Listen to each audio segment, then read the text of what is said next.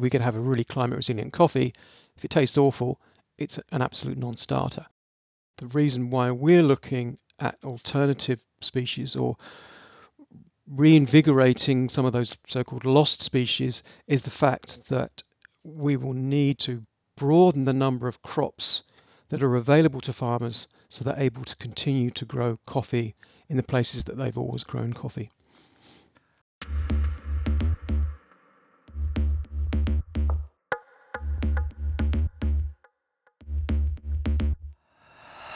The average American coffee drinker will have just over 3 cups of coffee each day. That's a lot of Java. But that morning cup of joe is being hard-pressed. Water scarcity is putting coffee growers at risk and could spell trouble for anyone who needs their caffeine fix. I'm Jay Famiglietti. Today on What About Water, we look at coffee, one of the most widely consumed beverages in the world and one of the most traded commodities globally. But do you actually know the impact climate change has on that cup of brew? That's something my next guest is investigating. Aaron Davis is a coffee scientist and senior research leader at the Kew Royal Botanic Gardens in the UK. His work is focused on crops and global change. He's a leading authority on coffee species, and he joins us now from his office in London. Aaron, welcome to What About Water? Thank you. Tell us why focus your research on, of all things, coffee. Oh, it started, I guess, at least a decade ago when my research focus wasn't really on climate change. It was on the distribution of wild coffee species. And one of the things that became apparent quite quickly is that each of those wild species has a very restricted distribution. And when we started climate projections across this century, we started to notice a really distinct signal that many of those species would be endangered or threatened with extinction under climate change. And then we started to look at individual crop species in more detail, particularly in major producing countries like Ethiopia. And the clear indication was that here was a crop that was already being impacted by climate change, and that those impacts would only increase as we go through the century. So what's interesting to me, and I didn't realize that there's many species of coffee that exist in narrow sort of climatological bands so that they are actually a sensitive indicator of climate change. Is that correct? That's absolutely correct. In fact, the coffee family in general, which is mainly a tropical family, is a really good indicator of forest health and climate change. It doesn't take much to push them out of those niches and those very narrow climate envelopes. And I think the other thing to realize is that we're dealing here with a perennial crop, a crop that's in the ground for a long time. Coffee is a tree. So it not only has to take those weather events of that year, but over many, many years. So although even though it's a short-lived tree, let's say 25, 30 years, it still has to be in the ground and suffer all the consequences of severe weather perturbations. Mm-hmm. Not a lot of people know this, but most coffee we drink comes from only 2 species. Can you tell us about that? Yeah, so we have in the wild 131 species, and we drink really just 2, Arabica and Robusta. Arabica is a cool tropical species and is rather sensitive to increasing temperatures. Robusta, on the other hand, which has wider distribution across tropical Africa in its natural state, is more heat tolerant than Arabica, but likes to have even soil moisture. So it's more sensitive to changes in precipitation and shortages of precipitation. So, you've touched on a research area of mine, which is soil moisture, remote sensing of soil moisture and soil moisture variability. And we can get into that a little bit later because I understand that there's not a lot of interest in irrigation by growers. But before we go there, I want to talk about these other species, which we're not talking about GMO, like you said, they're natural species. I think the thing to really appreciate is that if we went back 100 years, the coffee crop portfolio would be broader than it is today. So many more species were in commerce towards the end of the 1800s. And once Robusta came into ascendancy at the end of the 1800s, early 1900s, the other species got left behind. And what we have to remember is that the coffee landscape of the world pre-Robusta was pretty much 100% Arabica. And it was only because Arabica failed in the face of a really serious disease called coffee leaf rust that Robusta came into play. And it came into play to replace Arabica in those areas where it had failed because of the disease. And because Robusta was so productive and so hardy, those other species really faded into obscurity. And I we're see. left now with two species. So does the name Robusta have anything to do with its robustness with respect to climate? Yes, with respect to climate, there are some people that believe that it's also due to its flavour, its robust flavour. I haven't quite nailed the exact reason why it's called Robusta, but it certainly is robust in a number of ways. I like the two-part explanation that it's the flavor and its hardiness with respect to climate. So I'm going to go with that. But tell us, why do we need to start now, since we've been doing fine with Arabica and Robusta? Why do we need to start thinking about growing these different species and bringing them back? Look, we have been doing fine with just two species. They've fulfilled our requirements. Arabica is our supreme quality coffee the one that we really like to drink. Robusta, on the other hand, is used in espresso blends and in instants, and together they fulfill our requirements, the requirements of the global coffee sector. And I think we wouldn't be having this discussion if it were not for climate change. And I think that is the game changer.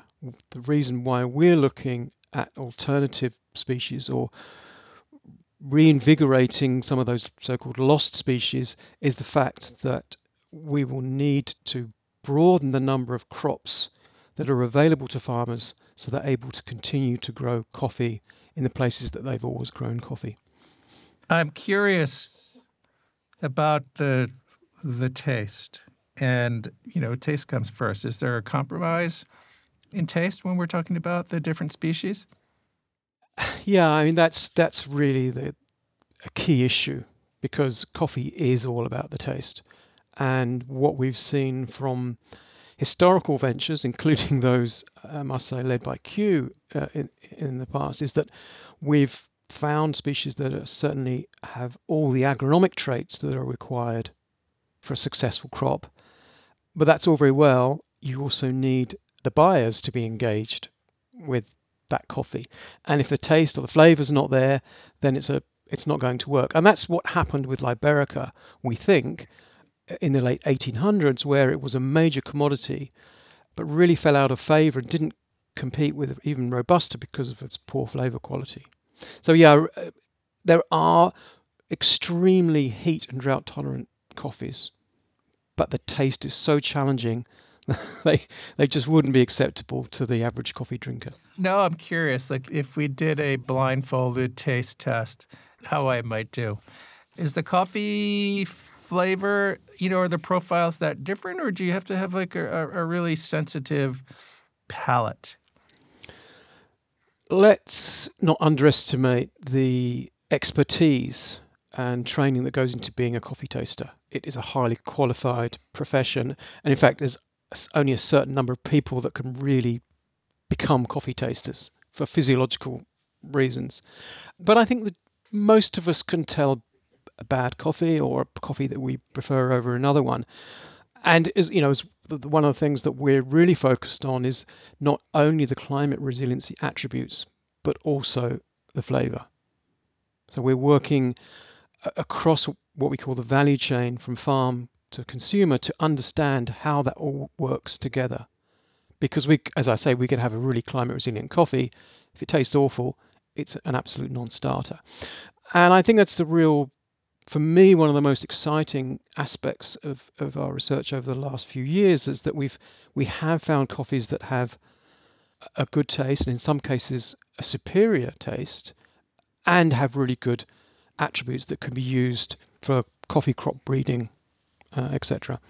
So I think it's really clear that different people like different things in their coffee. Yeah.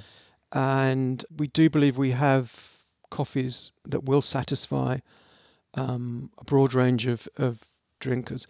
But also, I would say that there's scope here for extending the coffee drinking experience, bringing in new experiences for coffee lovers, and that's also really exciting. Speaking of experiences, I'm curious about if I were to visit your lab, what I would see. And I just want to tell you what I'm envisioning. I'm envisioning a bunch of hipsters like doing pour overs, and they've got their laptops out, or they're reading the paper. Or, am I on track, or is it more scientific than that? If only it was that cool and hip. I mean, my office, I think it looks part library, part coffee shop. I engage a lot with baristas and roasters and cuppers, but I also like to do my own tasting and roasting. So I have in my little office, I have a roasting machine, a coffee grinder, a coffee maker, everything I need to evaluate coffee. But if I really want to do it as best as possible, then I'll go to the professionals. It sounds to me like, Aaron, if you had a restroom in your office, you would have everything that you need and you would never have to leave. Well, when I was asked to choose my office, I chose the one that was directly opposite the tea room where there's a coffee boiler. So I've got a very short commute to get hot water to brew coffee. But having you as an office mate, that must be very interesting because the smells must be pretty strong when you're actually roasting.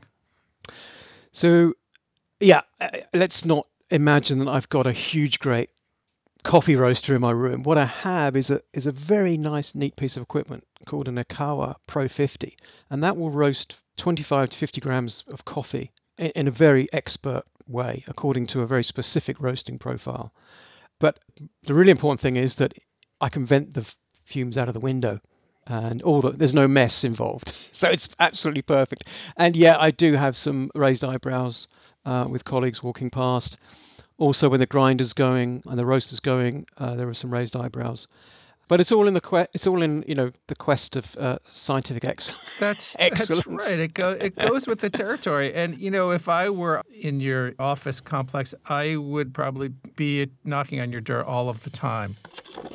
And when we come back, we're going to talk about water and its role in growing coffee. Hey there, I'm Jen Cannell, one of the people behind What About Water? We are all about the quest for scientific excellence when it comes to water and coffee. The next time you're waiting for yours to brew, why not leave us a review? That way, more people hear about What About Water, and we'll let your suggestions percolate. Okay, now back to Aaron and Jay.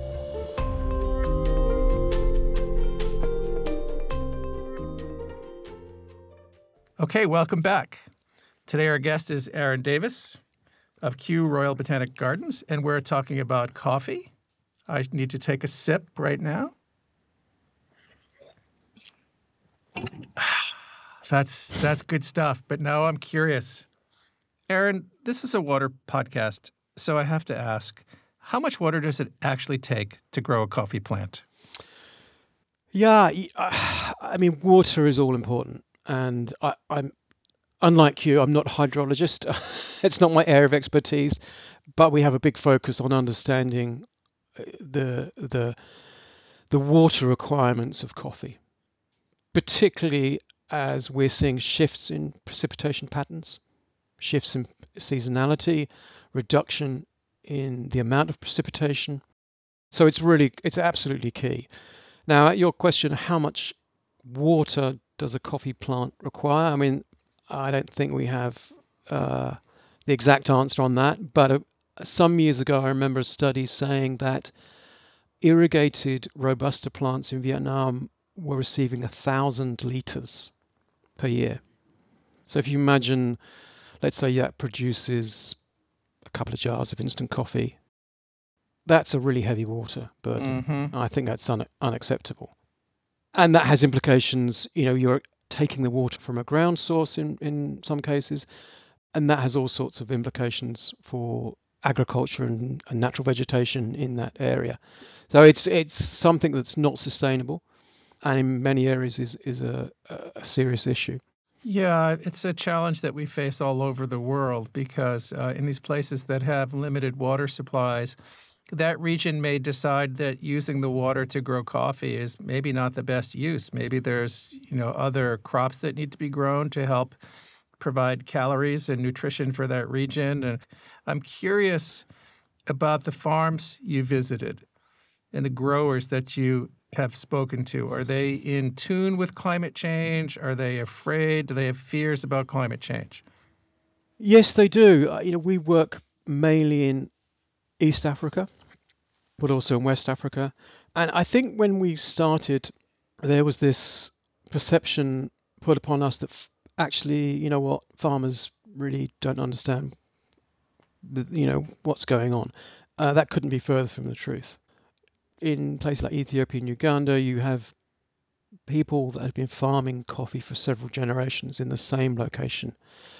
They not only know the yearly weather cycle very, very well, the seasonality, but they're able to go back 3 or 4 generations to tell you the changes that their family has perceived over those generations. And that corresponds incredibly well with recorded climate change. And they live in it. Their farms are in the coffee fields, in those environments. And I think the focus has been on temperature. And temperature, of course, is very important. But if you have water, you can grow coffee in California, Queensland. Even now in the Mediterranean, they're starting to grow Arabica in Sicily. But that's only possible with irrigation. And you can achieve marvellous things with irrigation. As I've said, that comes at a cost. But if you speak to farmers, if they had water, they would be drinking it, using it for sanitation, or growing higher value crops. And I think the really important point here is coffee, for many farmers, is not a high value crop.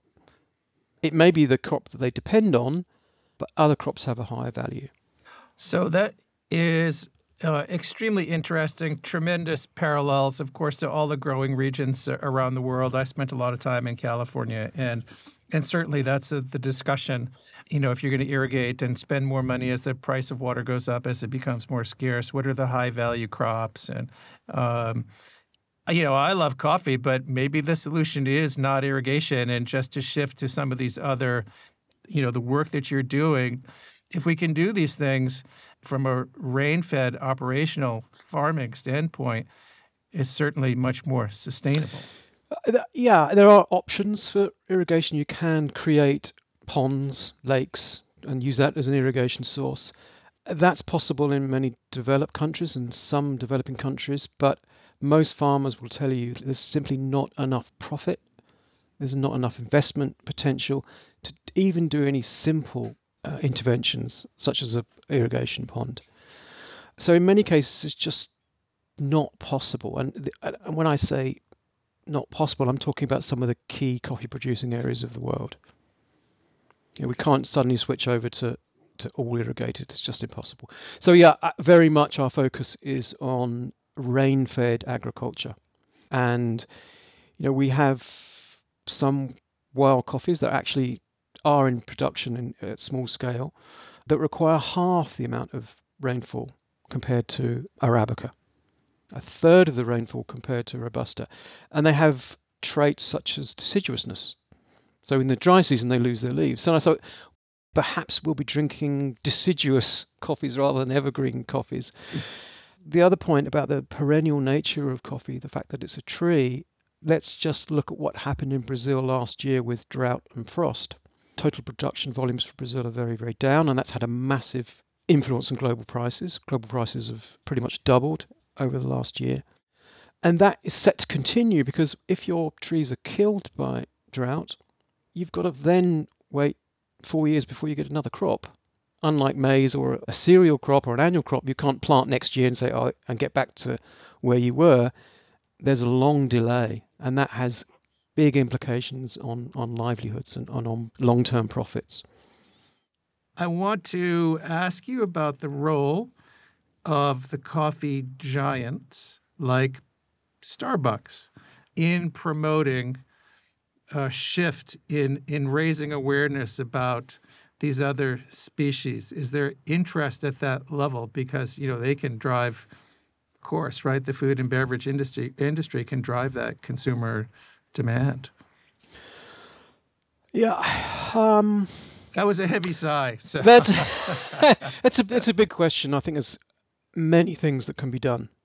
One of the things that we have to tackle, of course, the root causes of climate change. We need to understand carbon requirements in the coffee value chain and do something about that. We also need to look at deforestation, which is also part of the whole carbon sequestration issue, and many other things, of course. And I think there's easy gains to be made on transparent labeling and making the buyer aware of what their purchasing choices mean.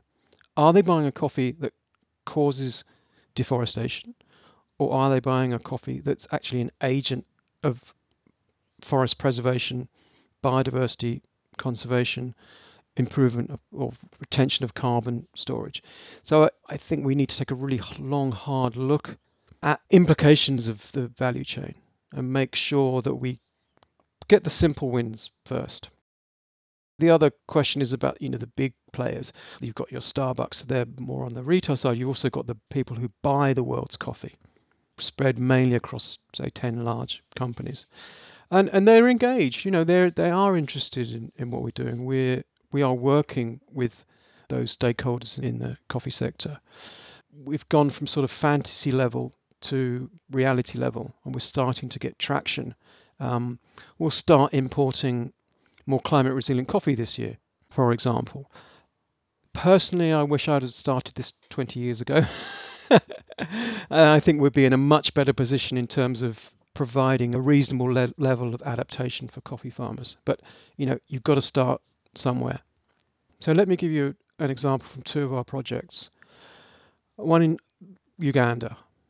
And it's really interesting for a number of reasons, but one of the really compelling occurrences that we've witnessed is the fact that farmers have been using a coffee species from the wild and growing it on their farms in preference to Robusta coffee. So this is something that's led by farmers, not by NGOs or research scientists or governments. This has been their decision, use of their genetic material and IP to resolve the adaptation issue, which is really interesting. It's I think, pretty much unique in that sense. And they're achieving a huge measure of success. They're now growing this wild type of Liberican around, I think it's about 700 farms. And the reason why it's successful is because it's more climate tolerant. It achieves a better price. It's got a better taste than Robusta. It's more disease and pest resistant. And it really is gaining traction. And it finds its way into the supply chain. Where we fit in with that is to understand really what it can do in terms of climate adaptation. What are the best types to upscale, put some metrics, put some science behind making the right decisions for upscaling. In Sierra Leone, on the other hand, where we're working with Stenophila coffee, and it was only because of historical references to an excellent taste and useful agronomic attributes that got us interested. And now we're starting to develop that species in that country with a view to providing a climate appropriate crop for Sierra Leone. Is there something that consumers should be mindful of the next time they're at a coffee shop and they are ordering a cup of coffee, or they're in the grocery store buying a pound of coffee beans? Certainly, if they can buy coffees that work for farmers, that improve livelihoods, particularly in the direct trade model, where there's a direct link between the roaster and the purchaser. The farmer gets an improved livelihood in most cases. But I really think we have to wait, because at the moment I think it's really difficult for people to make the right decisions. in certification. Although it might say rainforest or fair trade on the packet, that doesn't guarantee a good outcome. And I think, one thing that consumers can do is, yes, buy those coffees that purport to provide benefits, but they should be pushing retailers and big coffee companies to really be transparent about where their coffee comes from and what impact it has, good or bad. Hopefully good. Okay, thanks very much, Aaron. It's been great. We really appreciate your joining us today. You're very welcome. Aaron Davis is the Senior Research Leader of the Crops and Global Change Team at the Kew Royal Botanic Gardens in the UK.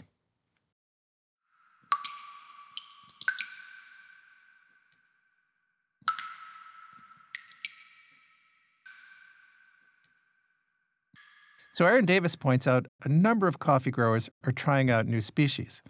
In Sierra Leone, research is looking at more climate-resilient coffee.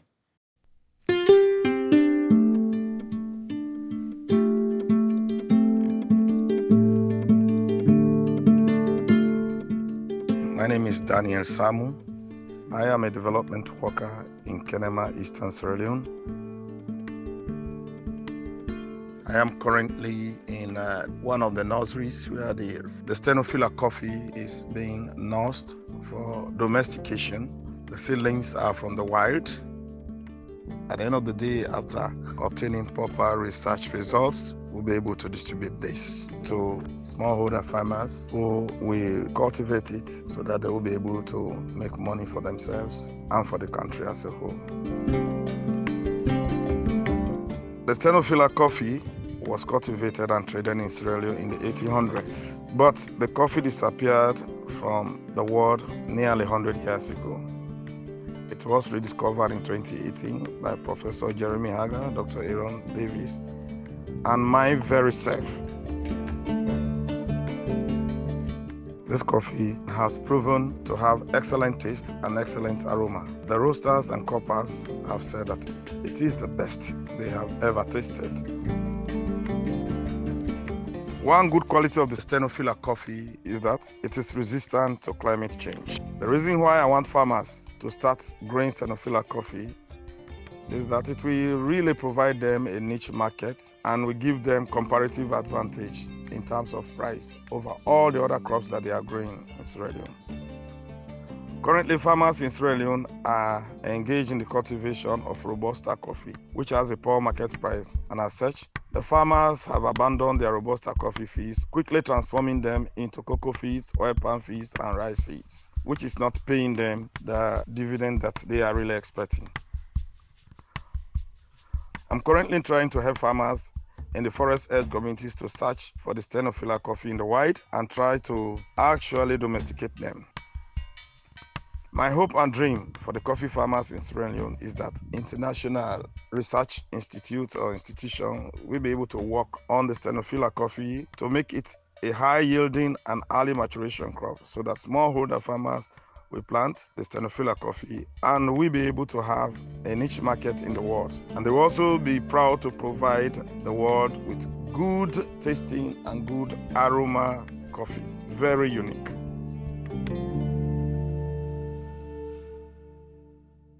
That was Daniel Sarmu, who works closely with Aaron Davis and is drafting the Sierra Leone National Coffee Policy.